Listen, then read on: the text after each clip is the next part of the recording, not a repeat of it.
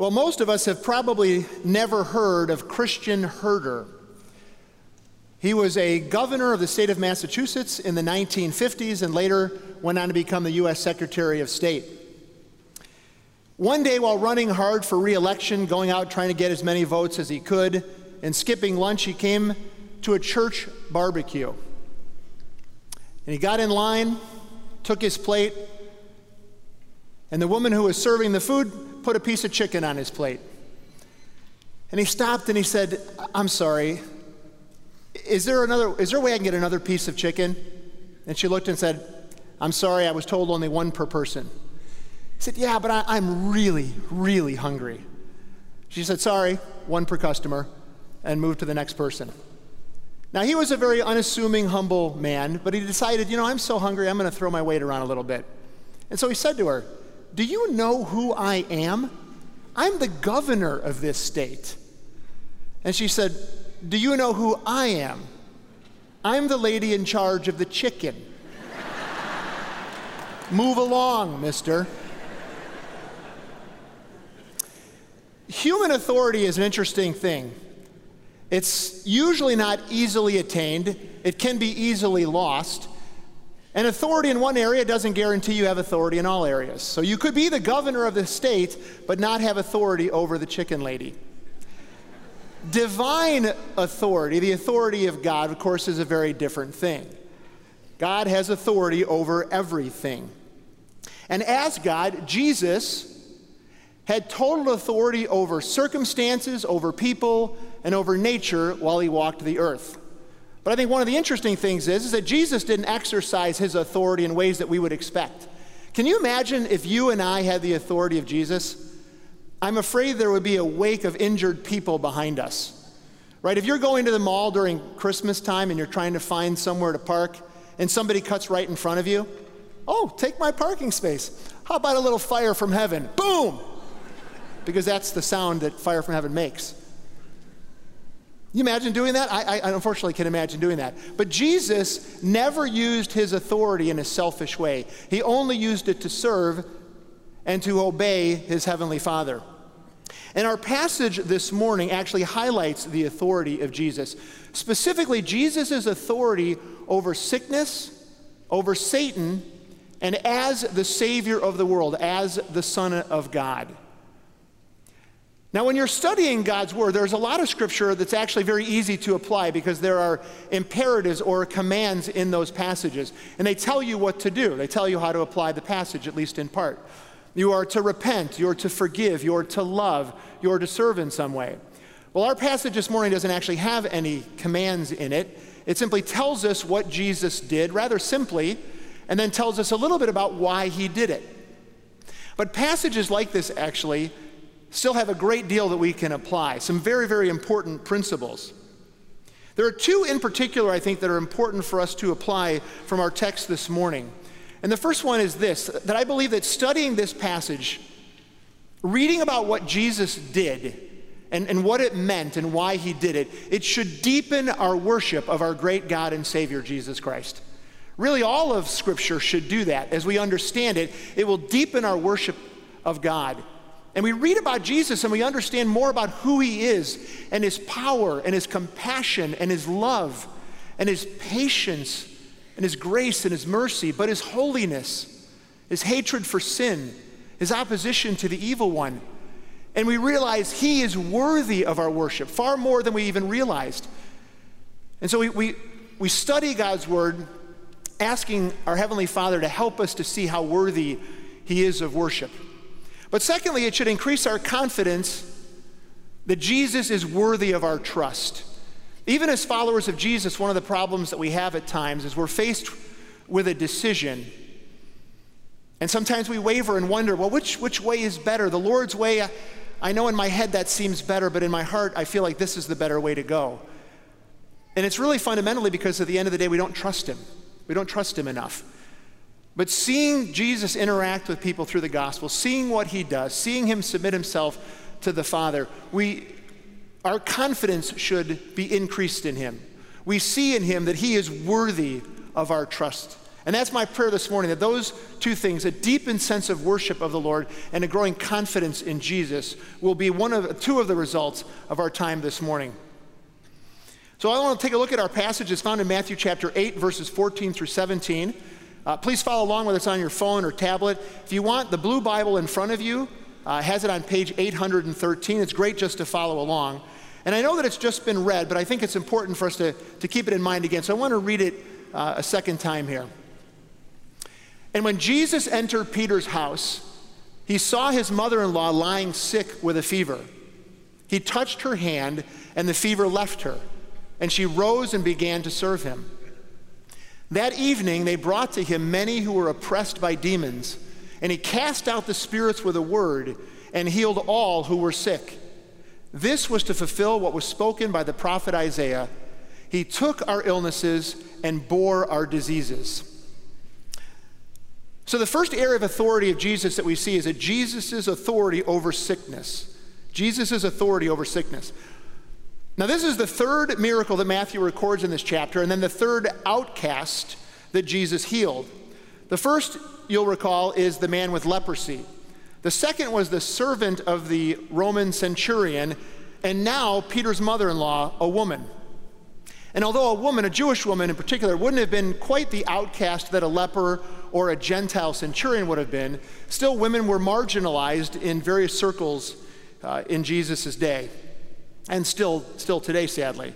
But Jesus is telling us here who the kingdom is for. The kingdom of God isn't for the powerful and the privileged. It's for anyone and everyone who come humbly to Jesus with their need. So I want to focus on Jesus this morning. So what I need to do, I think, is to cover a couple of concerns that this passage may have raised for some of us. The first one is this. The passage tells us that Jesus went into Peter's house where his mother-in-law lived with him. She was lying sick, and he healed her. Was Peter happy about this? She was, after all, his mother-in-law, right? We have to ask the question, was Peter happy? Tragically, the text actually doesn't say.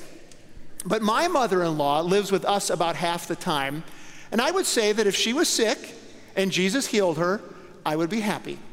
So this morning we're going to assume that Peter was at least as godly as I am, and that he was happy that Jesus healed his mother-in-law. For some of you that may be a bigger assumption than for others, but we're going to go with that this morning.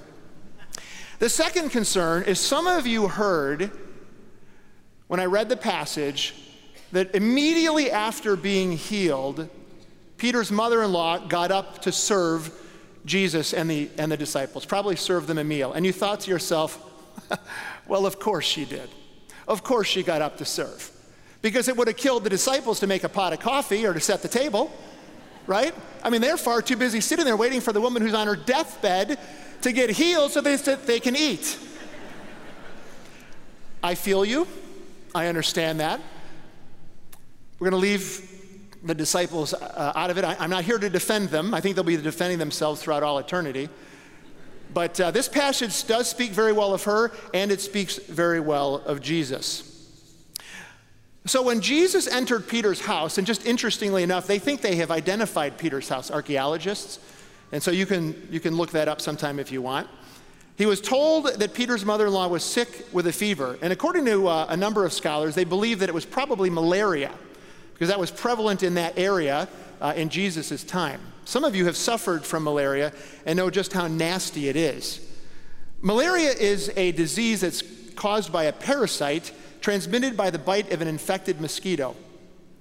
Even today, it kills an estimated 660,000 people around the world. It is nasty. Some of the symptoms include severe shaking, chills, high fever, and sweating. May also include headache, vomiting, and diarrhea. If properly treated, it currently takes about 2 weeks to be cured. Without proper treatment, the symptoms can return periodically over a period of years if it doesn't kill you. With Jesus standing next to you, you can expect complete healing in about half a second. A full second, maybe, at max. And so as you reflect on this very simple healing story about Peter's mother-in-law, I think there are a few things that we can draw from this that demonstrate the authority of Jesus' healing. The first one is this: it's personal. Jesus' healing was personal, and that's going to show up right now. What do I mean by personal? Jesus touched her. Matthew's already made the point that he doesn't have to touch anyone. He doesn't have to even be there. He can heal a centurion's servant from a distance. He can heal anyone from a distance. But Jesus wasn't just interested in healing her. He wanted her to know that he was healing her. So he touched her. It was personal. It wasn't a force. It was Jesus, and it demonstrated his authority. The second way it demonstrated it is Jesus was fearless. Sometimes we don't think about that, but if you go into a hospital and you're visiting someone who's sick, sometimes you have to wear all this clothing in order to protect the patient and sometimes to protect yourself. Well, Jesus didn't have to put any of that on. He was completely unafraid because malaria and cancer and leprosy, they had no authority over Jesus. Jesus has complete authority over them. And so he could heal completely without fear. Next, it was immediate. That's actually what Luke says, Luke chapter 4. It's a parallel passage, that she immediately got up and began to serve them. There was no recovery time. It wasn't he touched her and said, okay, in a couple weeks you should start feeling better. It was immediate. And then lastly, related to that, is it was complete. She was completely healed. I don't know about you, but sometimes I've gotten over something, but I didn't feel like I could actually get out of bed.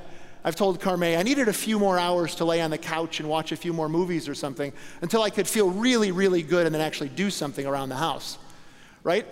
The complete healing is this, that Jesus not only healed her, but her strength was returned. And so she got right up and she began to serve. Later on in verse 16 of our passage, it says that Jesus healed all who were sick. Again, very understated. Jesus didn't just heal the easy cases, like coughs and the sniffles. He could heal anybody of anything at any time. That's authority over sickness. That's the authority that Jesus represented.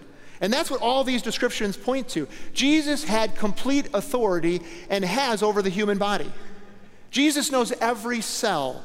He knows every blood vessel, every chromosome. He has authority to create, to recreate, to restore blind eyes, to make the lame walk, the deaf to hear, to raise the dead. He can do it all with a word or with a touch. And the truth is that you and I, we don't have anywhere near that kind of authority. We're really helpless. When someone is sick, the best that we can do is look for medicine or remedies that are only available because of what God has put in the earth. But we're powerless to cure anyone. Yet Jesus can do it all.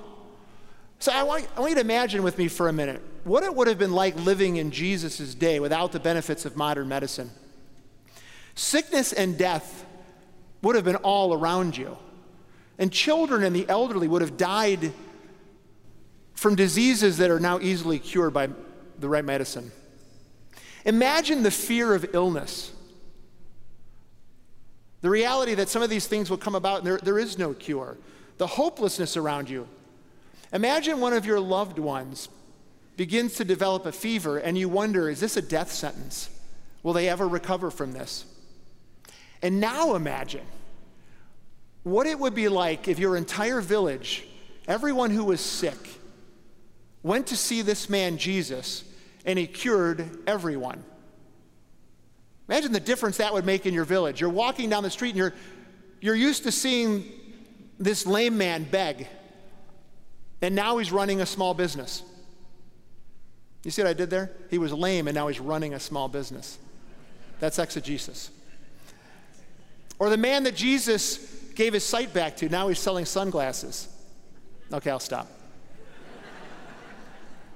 But imagine what that would be like. You're used to seeing sickness. You're used to seeing death around you. And all of a sudden, your village is healthy. And you know it was because of Jesus. What a powerful testimony that would be. This, Moody Church, this is your Savior. This is your God. This is who we worship. The one who has complete authority over sickness. The one who is worthy of our sickness, of our worship because he has that authority, because he is God.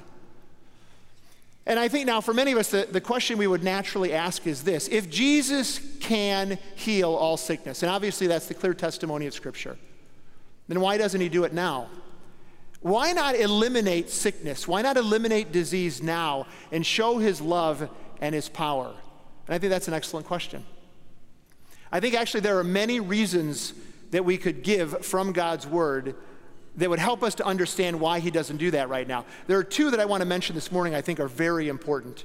The first is this: in God's mercy, he does not shield us from the consequences of sin, or we would sin far more.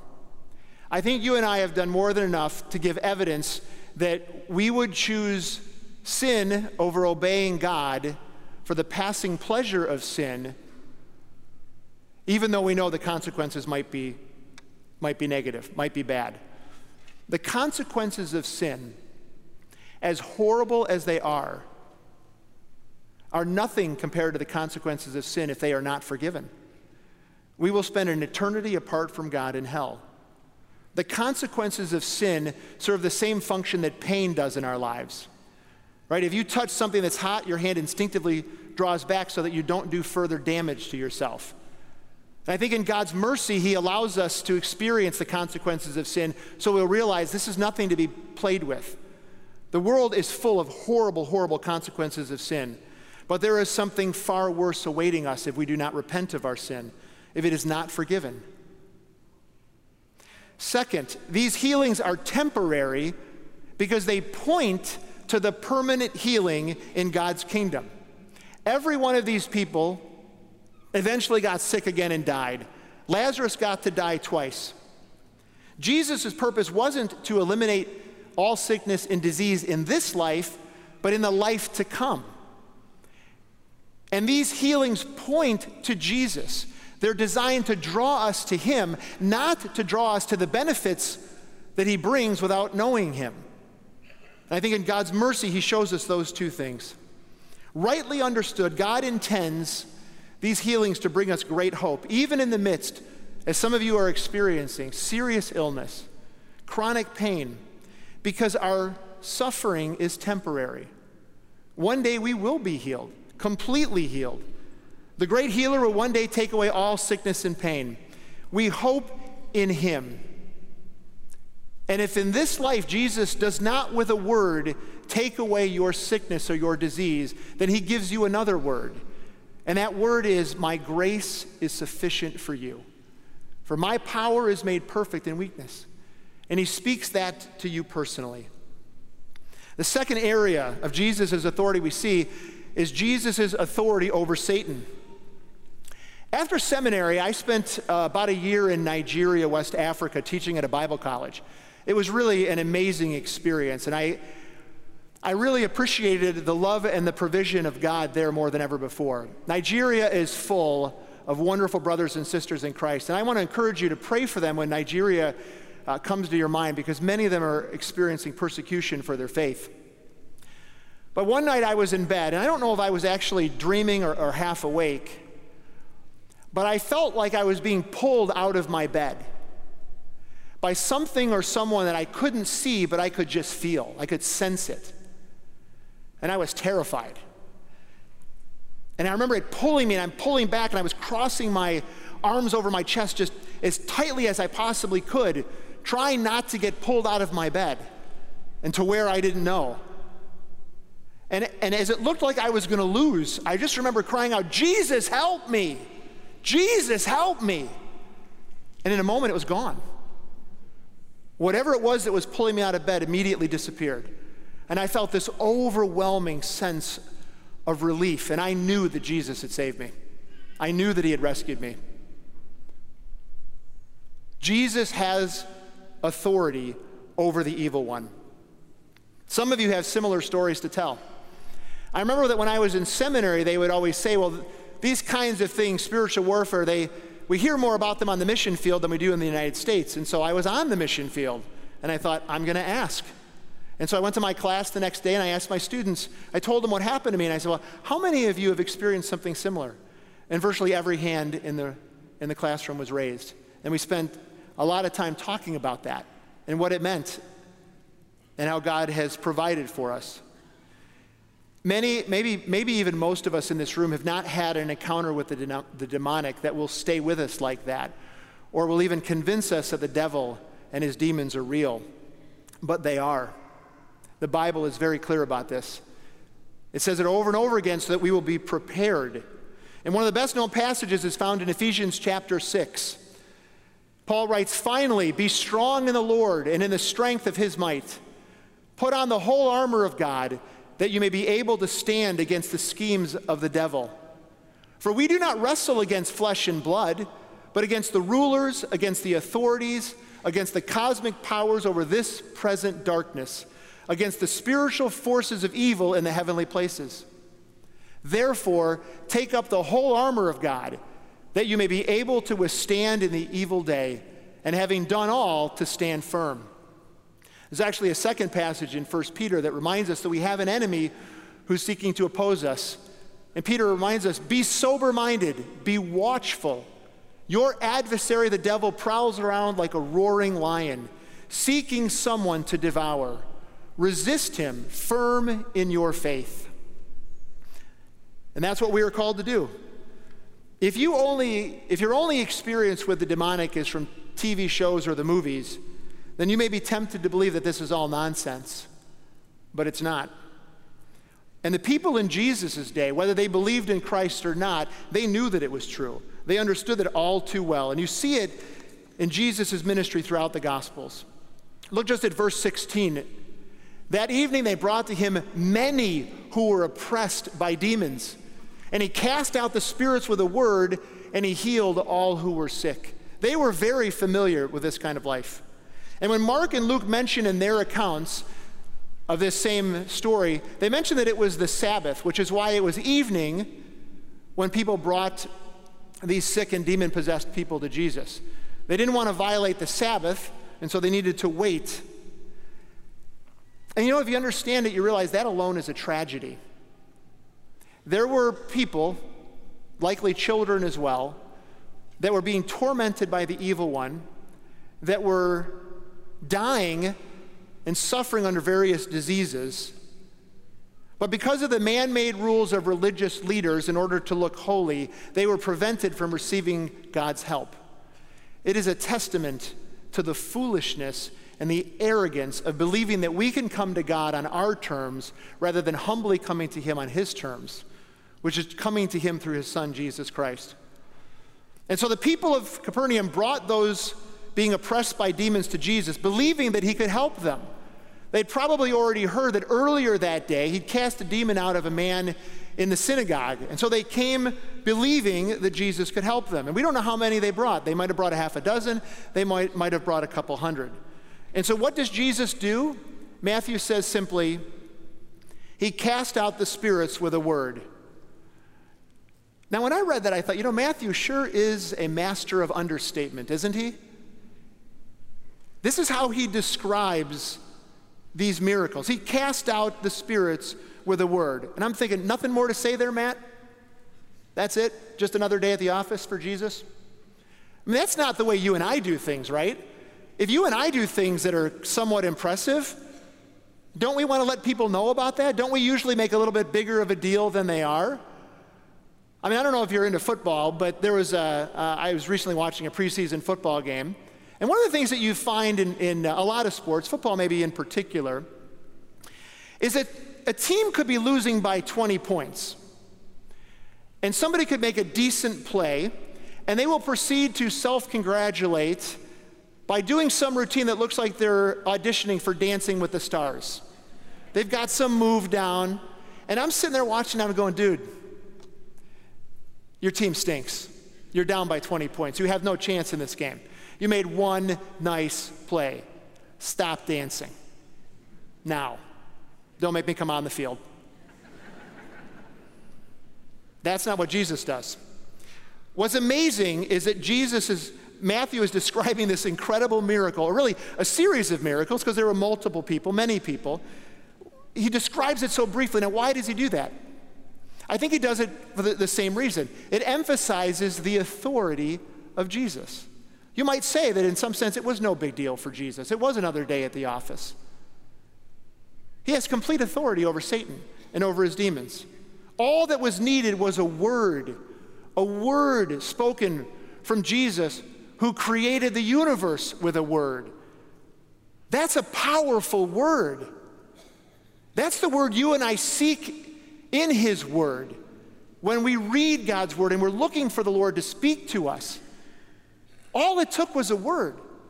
Every single problem you and I have, whether it's related to sickness or Satan or whatever, Jesus can address in a word. That's all it takes. The demons were defeated, their victims were set free. Amazing. This, again, is our God. This is our Savior. And Jesus' authority over Satan wasn't lost on these people. After healing the man in the synagogue with an unclean spirit earlier in the day, this is how the people responded in Luke 4:36. He says, they were all amazed and said to one another, what is this word? For with authority and power he commands the unclean spirits, and they come out. They recognize that. There is power in Jesus' name. Satan wants to kill and destroy, but Jesus came to bring us life. There is a spiritual realm, though unseen, is real. It is not all good. It is not all benevolent. And yet people foolishly play with it, and they seek it through occultism and similar things. And so I want to encourage you, fathers and mothers, pray for your children. Read God's word to them. Read it to one another. We must not be unaware of the schemes of our enemy. I think it's far more likely that we underestimate his attacks on our families and in our own lives than if we look for him under every rock. We must be wise. And we must keep in mind that the devil is a liar. He is an accuser and a perverter of God's good gifts. He doesn't create, he only perverts. And so don't let him discourage you or deceive you or defeat you. The Bible says, greater is he that is in you than he who is in the world. Satan has no power over God's people. Resist the devil and he will flee from you. Jesus has authority over sickness. Jesus has authority over Satan. Matthew and the other gospel writers are making that clear, which means that if we're following closely, we understand this. Jesus has authority over you, and he has authority over me. And the final part of this passage helps us put things together to get a fuller picture of who Jesus is. And this third point, this third area is that Jesus' authority is as Savior. Verse 17 says this, this was to fulfill what the prophet Isaiah said. He took our illnesses and he bore our diseases. Matthew tells us that Jesus' healing ministry is a fulfillment of Old Testament prophecy. He quotes from Isaiah chapter 53. This chapter is one of the most important Old Testament prophecies about the Messiah because it so clearly lays out the suffering that Jesus endured and his sacrifice on our behalf and in our place. It is one of the so-called suffering servant sections of Isaiah. It's quoted 7 times in the New Testament, including by Jesus himself, to refer to his ministry. I think it's worth reading it in its entirety. And while I read it on the screen, I'm going to ask you this. Just listen and focus on the ministry of Jesus and how this describes what he endured on our behalf. Isaiah writes, who has believed what he has heard from us? And to whom has the arm of the Lord been revealed? For he grew up before him like a young plant and like a root out of dry ground. He had no form or majesty that we should look at him, and no beauty that we should desire him. He was despised and rejected by men, a man of sorrows and acquainted with grief. And as one from whom men hide their faces, he was despised, and we esteemed him not. Surely he has borne our griefs and carried our sorrows, yet we esteemed him stricken, smitten by God, and afflicted. But he was pierced for our transgressions. He was crushed for our iniquities. Upon him was the chastisement that brought us peace, and with his wounds we are healed.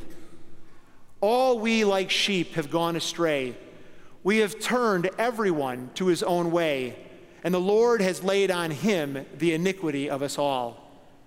He was oppressed, and he was afflicted, yet he opened not his mouth.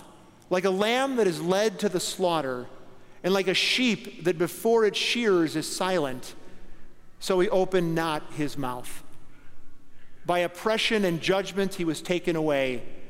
And as for his generation, who considered that he was cut off out of the land of the living, stricken for the transgression of my people? And they made his grave with the wicked and with a rich man in his death, although he had done no violence and there was no deceit in his mouth. Yet it was the will of the Lord to crush him. He has put him to grief. When his soul makes an offering for guilt, he shall see his offspring. He shall prolong his days. The will of the Lord shall prosper in his hand. Out of the anguish of his soul he shall see and be satisfied. By his knowledge shall the righteous one, my servant, make many to be accounted righteous, and he shall bear their iniquities.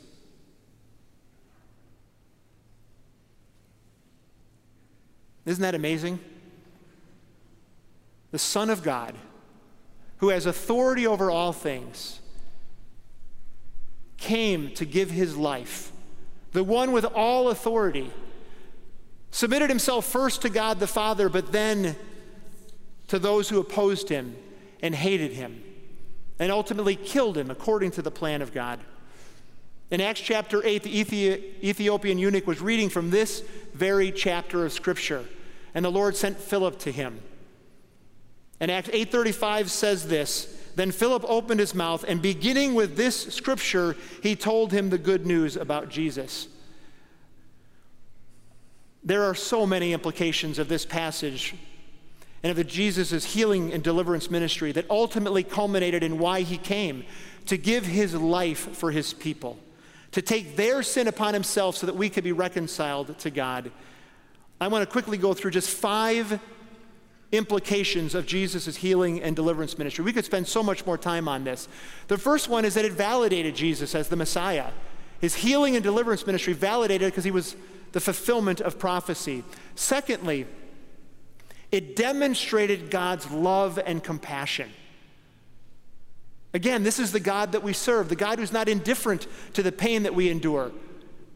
Most of the consequences that we experience are because of our own sin. It demonstrates God's love and his compassion. Third, it proves God's opposition to sin. God isn't sitting in heaven saying, "You're on your own. You deserve this." He stands up against the devil and says, "No, I am completely opposed to the devil and everything that he does." Fourthly, it reveals Jesus' authority, his complete authority over sickness, over Satan, and as the Son of God. And finally, it foreshadows God's kingdom. This is a wonderful thing, right? We get a taste of what it means to be under the rule of God. Ultimately, this is what heaven is like. Free from sickness, free from death, free from illness, free from satanic oppression. The only reason there is sickness and sin and oppression and death is because of sin. These are all symptoms of the greater problem, our rebellion against God. And Jesus didn't come to address that problem. He came and he solved that problem. He solved that problem for everyone who places his faith in Jesus. He came to take away sin and disease, to free people from Satan's oppression, to make it crystal clear that Isaiah 53 has been fulfilled. And my friends, this is the gospel. This is the gospel. As Pastor Ed said a few weeks ago, you and I are lepers. You and I are outcasts apart from Jesus. None of us deserve to be healed. We have gone astray, every one of us. We need Jesus' healing. We need to be rescued, and that's why he came, to rescue all who will call upon his name. Many of you this morning here already have. Undoubtedly, some of you have not.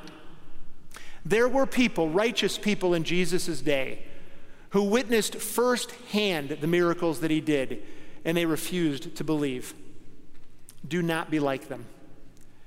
There are others who don't see their need.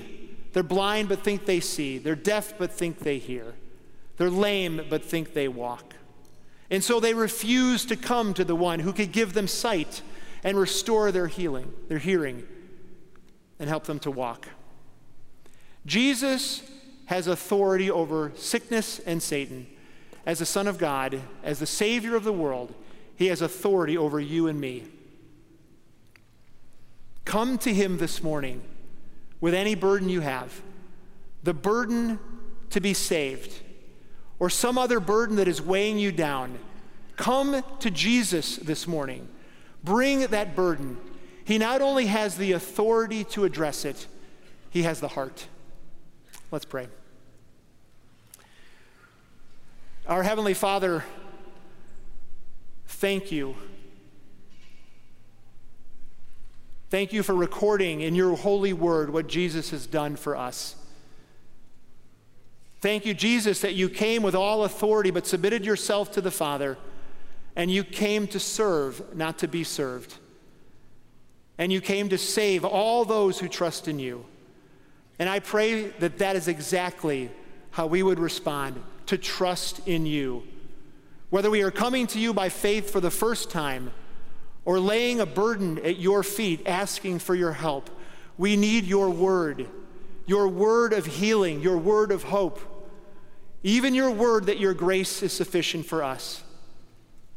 Do that, we pray, Father. We desperately need it, and we desire to glorify you with our response. In Christ's name, amen.